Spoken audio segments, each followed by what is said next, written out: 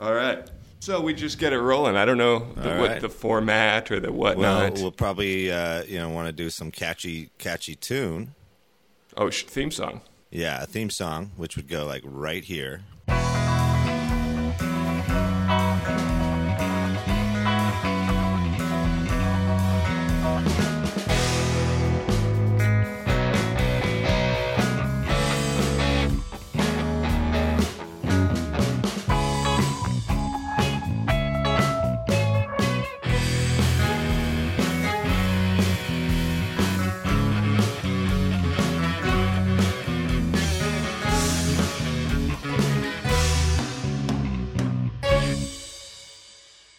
Something like that.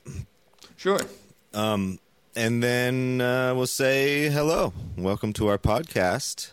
What a concept, or that concept is bullshit, Nick. We haven't decided yet exactly what it'll be called, but basically it's a podcast where we take apart and dissect great concept and rock opera albums from the past 100 years or so of music history. We set a hard and fast 100-year rule, though. No, I think that puts it in. Well, okay. You want to try? Here, now's your turn. No, that was good. No, we'll use them both. This is the intro, so we go ahead and we'll use them both. We use mine with the 100 years. I don't know what 1916 rock opera we. that's what I. But that's I what want I'm saying. the I option. think. So you go ahead and do your fast and loose intro here. Here's Brady's attempt at an intro. Welcome to the podcast show. In this podcast, we talk about concept albums, what they mean, what they don't mean. The three-legged stool that makes any album great, the band, the album itself, and the time in history when it was released. Ooh, context. I like it. So you were the one that decided on our very first inaugural concept album, and you picked. And looking back, I don't know why.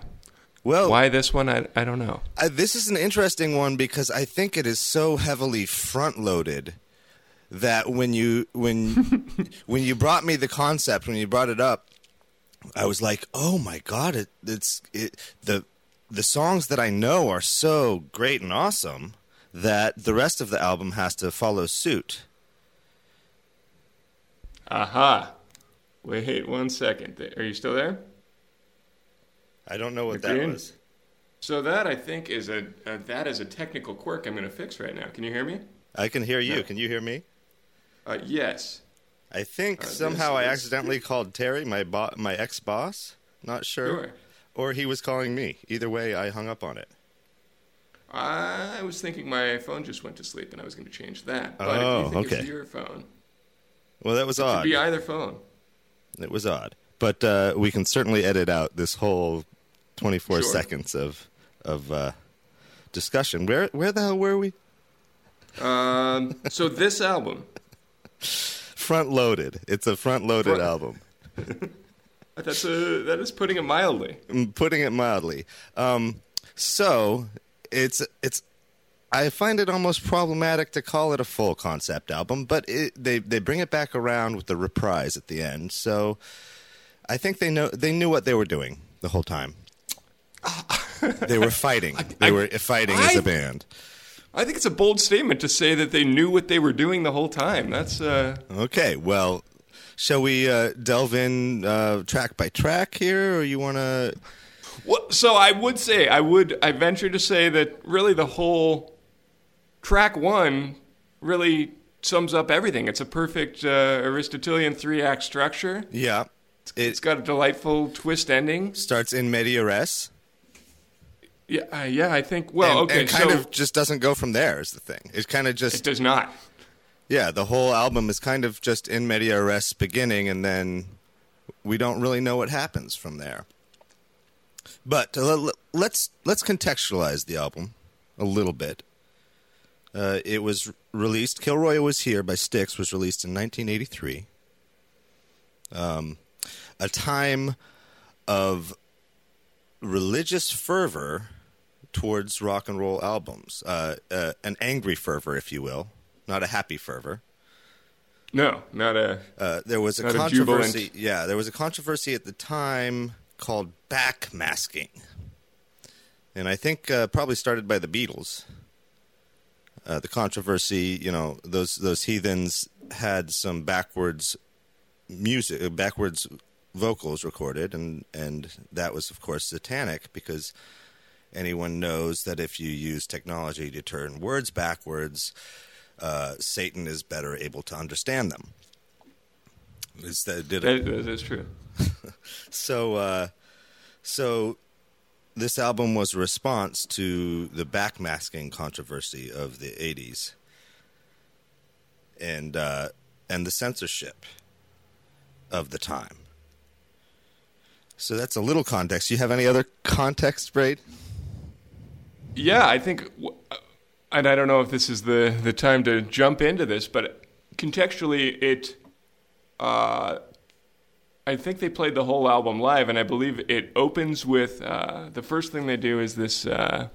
They play this little short film, this little 9-minute movie, and then they act out, as I understand it, a portion that comes thereafter. They act out on stage in sort of a quasi-theatrical way, and then they start playing songs like a rock band would. So.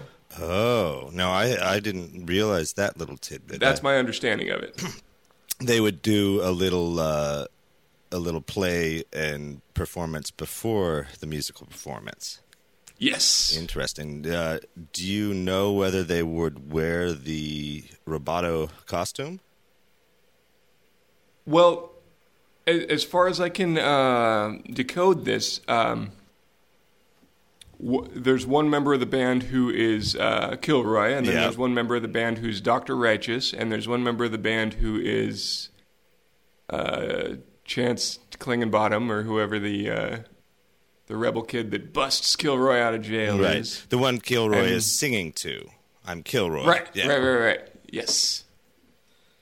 And then I can't remember who the other guy is. And then you got to wonder if the other members of the bands were like, well, aren't there any other characters we need? There's only 3 characters here, and they're kind of just broad generalizations. So maybe we have some other characters, some villagers. I know I just play the horn on the thing, but I could play a villager.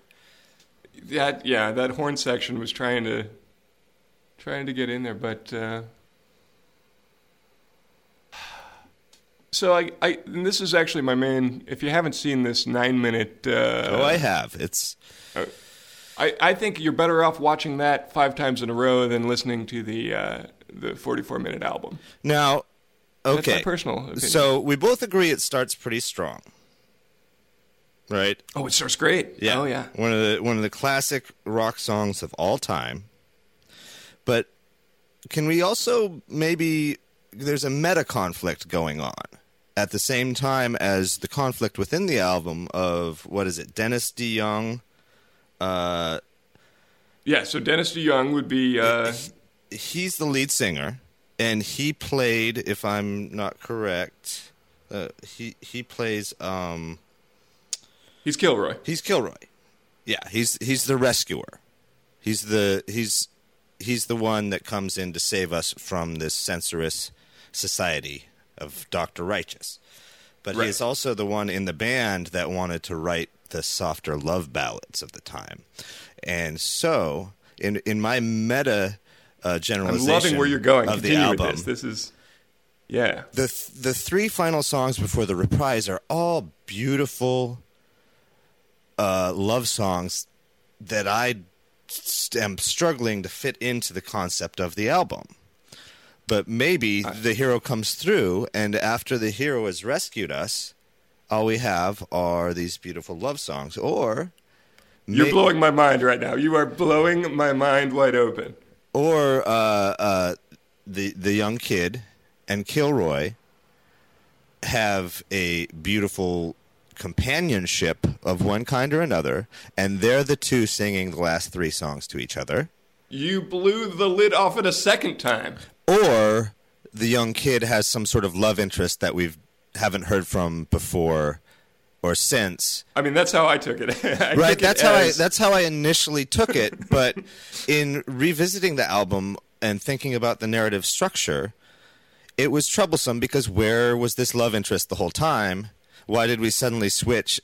Well, no, 3 songs in, don't you get mention of the love interest? Like, so there's first song is Mr. Roboto. Wait, let me Second check the song lyrics is here. Cold War. Yeah, Cold And War. Third song. So, and this was my take on it because I've heard Mr. Roboto maybe 10,000 times in my life. Right. And I've often thought, I wonder where the album goes from here. Right. What could the rest of this, And I this still fascinating wonder. journey be? And And for about the first 3 measures of that next song, I was like, yeah, this is going places. And then it stops. There's just like a cold stop.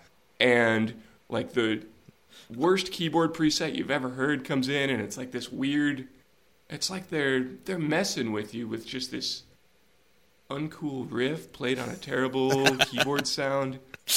They're just purposely dashing all your hopes and dreams. And by the third song, which is that sort of love breakup song, Don't Let It End. Don't Let It End is that. I mean, that's in the running for worst song ever written. I think that's, and it could go anywhere. It could go on any album that's ever been released. So you think it's The genericism, I think, genericism is the term I'm coining. Do you think that was purposeful? Do you think it's actually a hadn't occurred to me, motive in the song that now this pap, this treacle is being shoved on us by Dr. Righteous? Or do you think it was really well done, Nick Green? Do you think it was really Dennis DeYoung's? No, bravo. You've No, I'm not. We might be giving Styx way too much credit here. No, you did. No, you nailed it. I think that the world has not properly decoded this song until this moment when you finally brought the Rosetta Stone of rock and roll to us here. Okay, so at the end of Cold War, I'm going to just read there was extra verses sung in concert during the Kilroy tour. Yes. Which I think might give us insight, and then I'll read the next Don't Let It End, and so maybe that'll give us a story point here. So I'll read a little bit before the extra verses as well. Cold War running in the streets.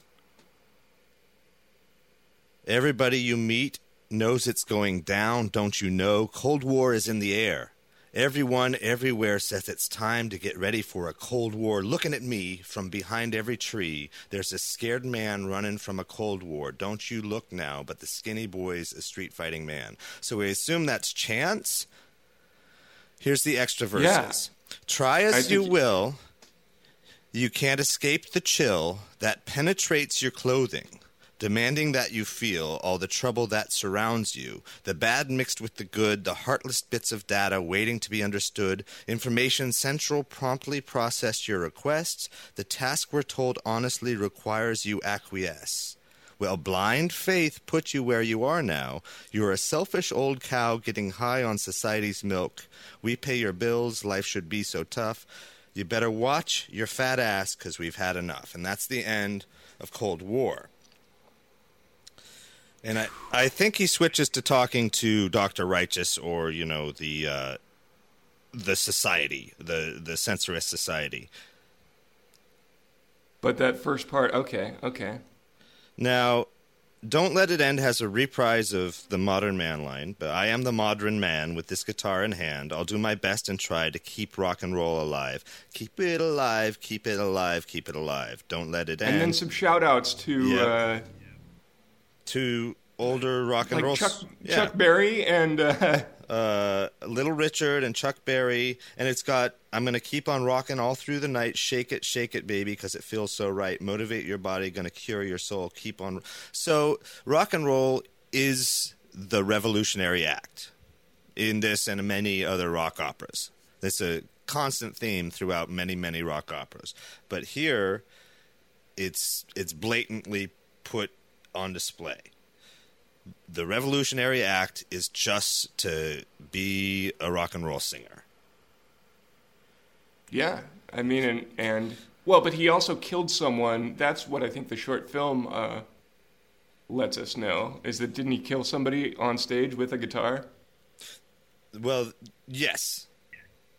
And that's how Dr. Righteous was able to outlaw rock music, because Kilroy killed someone, Keith Richards style, when the person came on and was trying to take over his show. I'm not quite sure. I think he was just saying, screw that rock music or something. He says something over, and there's a wonderful scene in the movie with just an animatronic little setting that replays... Right, the mannequins. Yeah. Mannequin display. Beautiful, yeah. All right, so we go from there. This is probably just a song establishing that rock and roll is the defiant revolutionary act that it is, right? But then to High Time. High Time might be my favorite song. I mean, it's hard to pick a favorite song, but High Time's pretty this good. again is a song of revolution. It's the same basic theme. Does it push the theme forward in any way? No, it doesn't really. I mean, it's once again saying that rock is the revolutionary act. That's all you need to do to start the revolution. Oh, except you need to... No. High time for us to start a revolution. High time just like an A-bomb explosion. So it's not actually an A-bomb explosion. Again. It ain't the music that's in question. High time. Yeah. It's the freedom of expression. So, again, the same theme over. And then we get into and then we get into Heavy Metal Poisoning, which is, I think, a fantastic song, and kind of reminds me of the song Dr. Octopus, Rock Me Dr. Octopus from Two Sides of the Mirror, Yes, Peter Parker and Spider-Man. The Spider-Man rock opera? Oh, yeah. Not yeah, Turn Off the Dark, the Spider-Man rock opera. But before that... No. Two Sides of the Mirror. Yeah. The one from the time. Yeah. The classic, jazzy, 70s pop Spider-Man rock opera. And we'll have to cover that on episode 100 or whatever. But the anniversary episode. It just reminds me of that because it has all the hallmarks of a great musical number for a villain you would see in an American musical. And there's there must be like an unwritten law of how the villain should sing in this type of rock opera, because they have absolutely similar vocal approaches. Absolutely. And it starts with the aforementioned backmasking. Quite purposeful on the part of Styx this time. Which, and I think, is that the one that's the Latin... Yeah. So it's Annuit coepsis novos odro seclorum. And so backwards that would be Morosis odro suvan sitpiwek tiuna.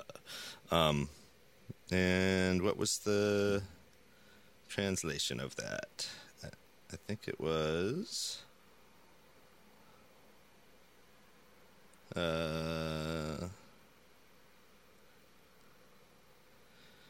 I don't have that. It's like an e pluribus unum type thing, though, right? Isn't it a... I'm going to try and Google that right now. Yes. Googling. That's going to be a side podcast we do where we just Google things in real time for you.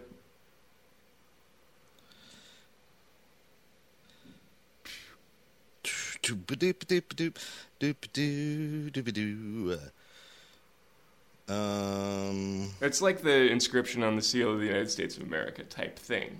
Not exactly that, but it's one of those. Yeah, it's one of those. I thought I had it right here, like all set to like read it off. But Judas Priest also used backmasking. Well, that's the Better By You, Better Than Me controversy.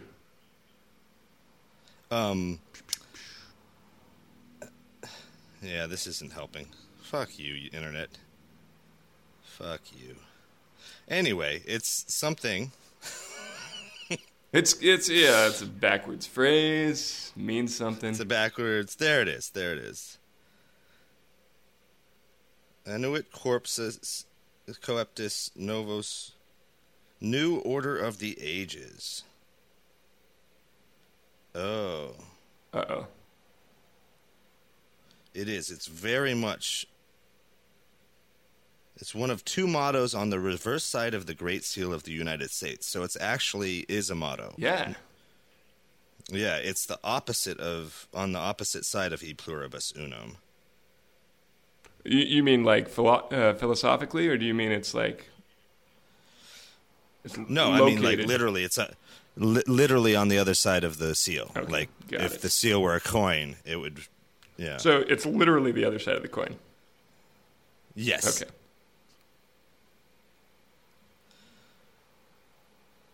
Okay. New Order of the Ages is Novus Ordo Seclorum. And Annuit Ocopa. I'm not. I don't have any Latin training, so way this out is of our just depth me. here. Way out of my depth. And you fucking internet. Anyway, so that's what it starts with.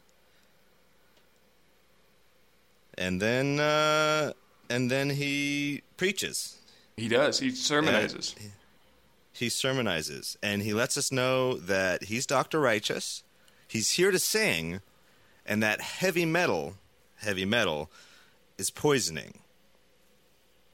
It's a musical wasteland that destroys the young. Yeah, they're overloaded on sex and drugs, and rock and roll. And then there's another instance of backmasking that isn't Latin. It's a backmasked English that is backwards, sterces et stlo natas, or forwards, Satan holds the secrets. Well, that's pretty suggestive. I feel like that's... So up until this point, I think we have a brilliant dramatic setup. We have a protagonist, a old man character, if you will, the leader, the Kilroy, that's giving the protagonist Chance his knowledge and power of rock and roll. Right. And then we have Dr. Righteous. And then right here is where we start getting a little foggy. With Just Get Through This Night, which is a beautiful, beautiful song, I think. But, well, and this starts to open up your earlier theory that maybe this whole thing is a sort of a romantic interplay between Chance and Kilroy. Perhaps. This song would have us maybe lean towards that, I'd say. And even if it's not romantic, it is some sort of compatriot relationship. And that they're singing to each other. It's a dark, scary night in this dystopian theological wasteland, and they need each other to just get through the night. Yeah, that's intense. I did not take it that way. How did you take it? Well, and there's no evidence to support this, but I assume like we're rallying together the underground resistance, and we're going to go... Oh, no, that's great. I hadn't thought of that. So this is a song... I like yours better, though. I like your theory. No, this is a... So, okay, mine is that they're singing to each other in this stage full of mannequins. Which is... I only get that because, that's how it looks in the movie. Right. But you're saying... Now they're going through and rallying all of the resistance with this Just Get Through the Night. That's beautiful. That's beautiful. I don't think it's borne out in the lyrics at all, but in the sentiment. That's pure imagination, So, yeah. Longest night in recorded history, history, and as for sleep, you might as well just cross it off the list of possibilities. So it's going to be a long, sleepless night. What else was on the list of possibilities? That's really the question. Well, being a novelist is one. Astronaut? Well, he could be a movie star or a novelist. Yeah. Those are his two other possibilities. But what the hell does any of this have to do with the story we've set up? That's a good question. That's really my question. That's a wonderful and question. that's what I guess what is this great mystery about the album. So we've set up this wonderful dramatic triad of characters, and then we don't know what the hell happens to them. No, so they never really appear again, actually.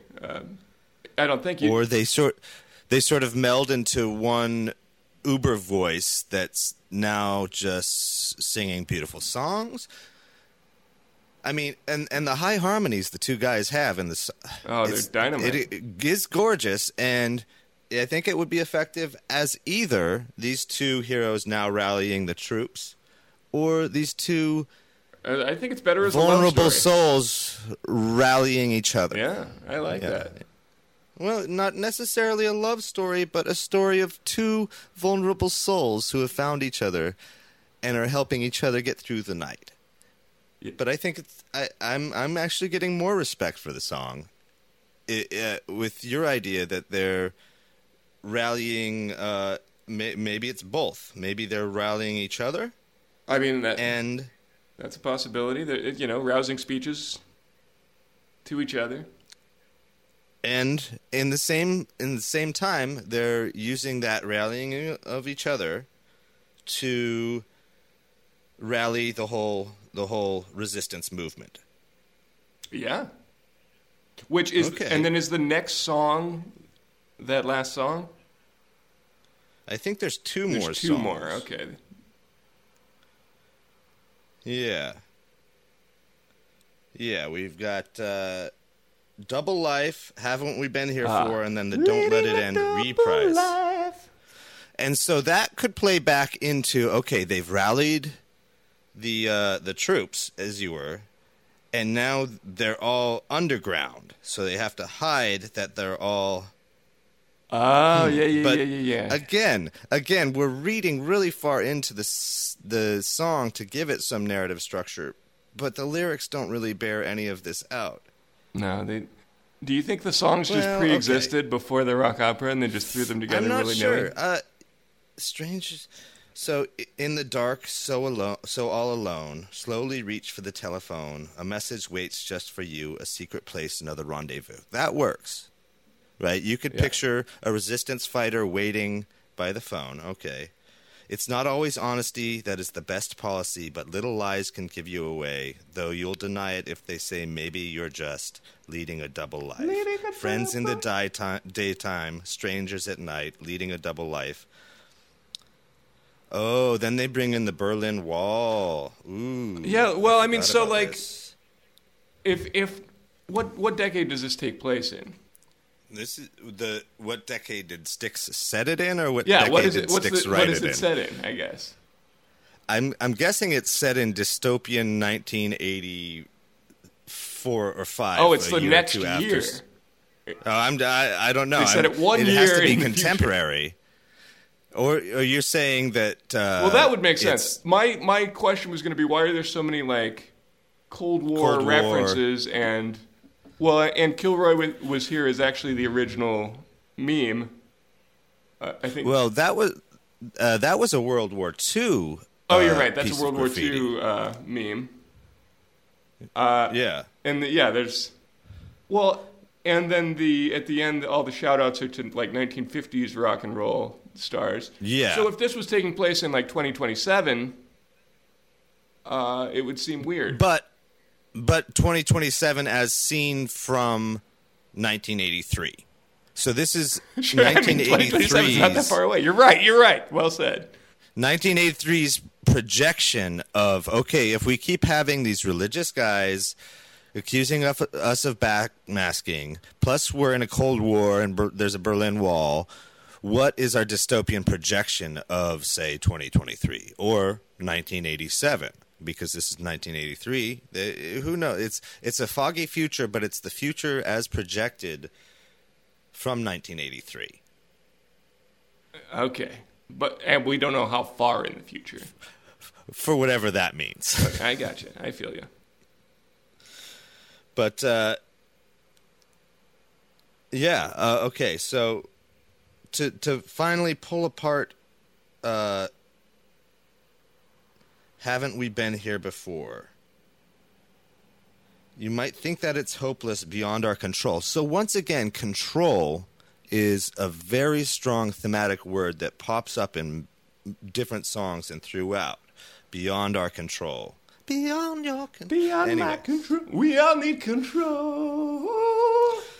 Yeah. But that's not necessarily so. Can't you see there's a chance? Ooh, I didn't pick up on that. Is that a little... A pun on the character. Can't you see there's a chance for the daring young soul? Spicy. Who's finally learned to say no. Whoa. No, I won't be misused, ignored, or refused. So it's a final reiteration of the same theme they've been running into the ground here in beautiful, beautiful rock song. And I believe if we learn from the past, we'd find keys to unlock every door. Dark would turn into light. We'd be strong. We'd be right. So there, I think he's saying, I better play some Chuck Berry, and that will save the world from dystopia. Well, Chuck Berry or any of these 50 rock artists, 50s rock artists, not just 50. No, well, 50 he lists, he lists 50 of them. So tonight, hold me close to you. That's the question.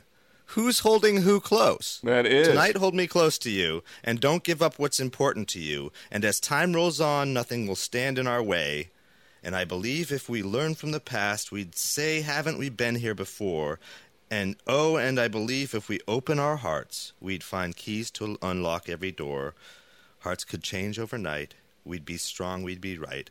Stay with me now, whoever the character that's singing is and whoever's they're singing to. Well, since we've only been introduced to 3 characters, we have to assume that it's Chance and Kilroy, right? Absolutely. We have to assume. We can only assume. The future is ours and we'll be the ones who go on. And then it's a reprise of Don't Let It End. Keep it alive. And which, yeah. So is there a narrative arc to this? I think I might have convinced myself now that there is. Go ahead, if you can find it. At the beginning of this discussion, I was coming in with the thought that this rock opera it was heavily front-loaded, and the last 3 songs don't have anything to do with the storyline, and that was sort of borne out in their theatrical presentation. They did the first 4 songs, 5 songs maybe, and then we're done. But I think these last 3 songs, if we assume that they're between 2 characters, the only 2 characters we can think of them being Chance and Kilroy, unless maybe their love is also influencing Dr. Righteous. It's about, let's play our rock and roll, and let's hold each other through the night and sing beautiful, beautiful high harmonies together. And that's, what a great message. And then we don't let it end. We don't let freedom of expression in the United States end in a dystopian future projected from 1983 that could be any kind of time in the future, but it's a 1983's vision of a dystopian, censorious, theocratic future. I think you really nailed this one down. Yeah, that's... Did I? Or no, are we just... Yeah, I am fully... Are we putting more into it than there actually is? Well, I don't think... I think you can only consider the ethereal intent, for one hot second, and then you got to kind of dig deeper than what they may have intended, because it takes on, takes on a life of its own. Possibly this is also a case where the actual strain between the artists of the time. This was a very divisive album in the band. Maybe that led to more depth in the music than would have if they were all firing on the same cylinders. If that's even a phrase, which I don't think it is, but I just made it up. No, well, I think if this had been like a prima facie great album that you just listen to and immediately love, we wouldn't be having this conversation right now, you know? Yeah. The fact that it does suck a little bit makes it far more intriguing. Absolutely. And that it's so front-loaded with the greatness is all at the beginning. Yeah. And then the hidden greatness, I think, is at the end. Because I really do think those songs are beautiful, great sort of soft rock ballads, but they're not Mr. Roboto. No, they're really not. You know?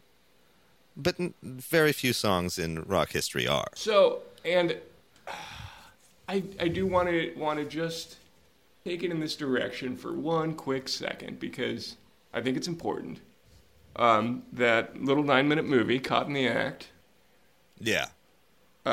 Which gives, you know, having heard the song millions of times before I even knew this little movie existed, and then watching this movie, and then I guess realizing that the album cover also shows the Roboto characters, right? Right. Yeah, this kind of the square-headed, vaguely racist. Am I wrong about that? Am I reading too much into that? I don't know if I had picked up the racism. I think there's some vague racism there.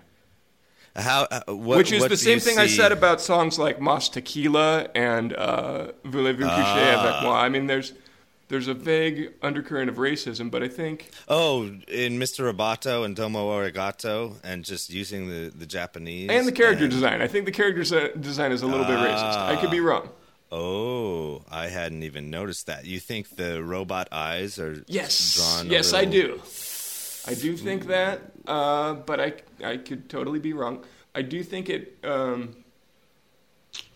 you know, it's like if you found out Santa Claus was an alcoholic, you know, it just puts a weird kind of vibe on everything.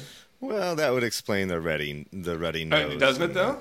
Jolliness, yeah. Exactly. Huh. I don't know. No, I hadn't seen that, but now that you mention it, it is kind of there, and it also does involve a lot. The first song, Dr. Roboto, I mean Mr. Roboto. Let's please. He didn't go to medical school. It does involve some white people making Asian language, and I think that is popular theory is that that's like a reaction to the fact that all of the sort of synthesizers and musical technology elements are made in Japan. A Japanese origin, huh? Yeah. Maybe. Okay. Which that's again, that's a weird, ironic view. thing if you're saying that 50s rock and roll is the penultimate revolutionary tool. Right. Right. But then Styx is also a very synthesizer-y band in a lot of ways. Very synthesizer-y, and this album also marks demarcation where they would become now more synthesizer-y after this. So, could it also be sort of an economic fear thing? I mean, sure. Oh wait, were they? Was it Sony that had their contract at this time? Was this a Sony album? That is worth checking into. I couldn't tell you. I couldn't tell you what record label they were on or which conglomerate owned that record label. Yeah. Maybe there's a whole deeper... maybe it's the Illuminati. Probably. But isn't everything? Yeah, well, pretty much. Well, cool, man. How's your life going otherwise? Have you experienced any cool media or movies or music lately? No, I don't have any... You don't have any recommendations? Don't have anything to recommend. You got any projects you're working on you want to plug? No, not really. I did have a cool thing happen to me. We went to my grandfather's memorial service last week, but, you know, we had like 400 cousins, and not really 400, that's hyperbole. A lot of cousins. And I was hearing a couple of my adult cousins talk about my 15-year-old cousin from Alaska and her musical tastes. and they were like, "Oh, she's into a lot of weird heavy metal music, like something, and a band called the Toy Dolls." I don't know, they probably knew. And I was just, wait a second. And so I had to ask her, wait, so you're into the Toy Dolls, the British punk band that kind of sounds like weird dwarfs on acid? Yeah, I love them. And it was pretty great because, you know, timeless. Finding another Toy Dolls fan in the family is always exciting. Yeah, it's kind of like when Chance breaks Kilroy out of it's that same camaraderie. Yeah. And the Toy Dolls just help you get through the night. It's true, they do. Yeah. I think we have some sort of podcast episode here. Yeah, we do. I mean, there's going to be... I think it... Go on. There's going to be just some technical stuff to whittle down a little bit. I probably shouldn't be in a giant echoey room, like shouting into an empty closet. Well, you know, I've heard some pretty shitty sound quality on a lot of podcasts, so... Not this one, though. This one's going to be solid gold. Yeah, and I think this, our podcast might mirror the structure of Styx's album in that it probably starts strong and then fades away a little bit. It's meta. and then maybe comes back, hopefully, at the end. Hopefully. Oh, and why not?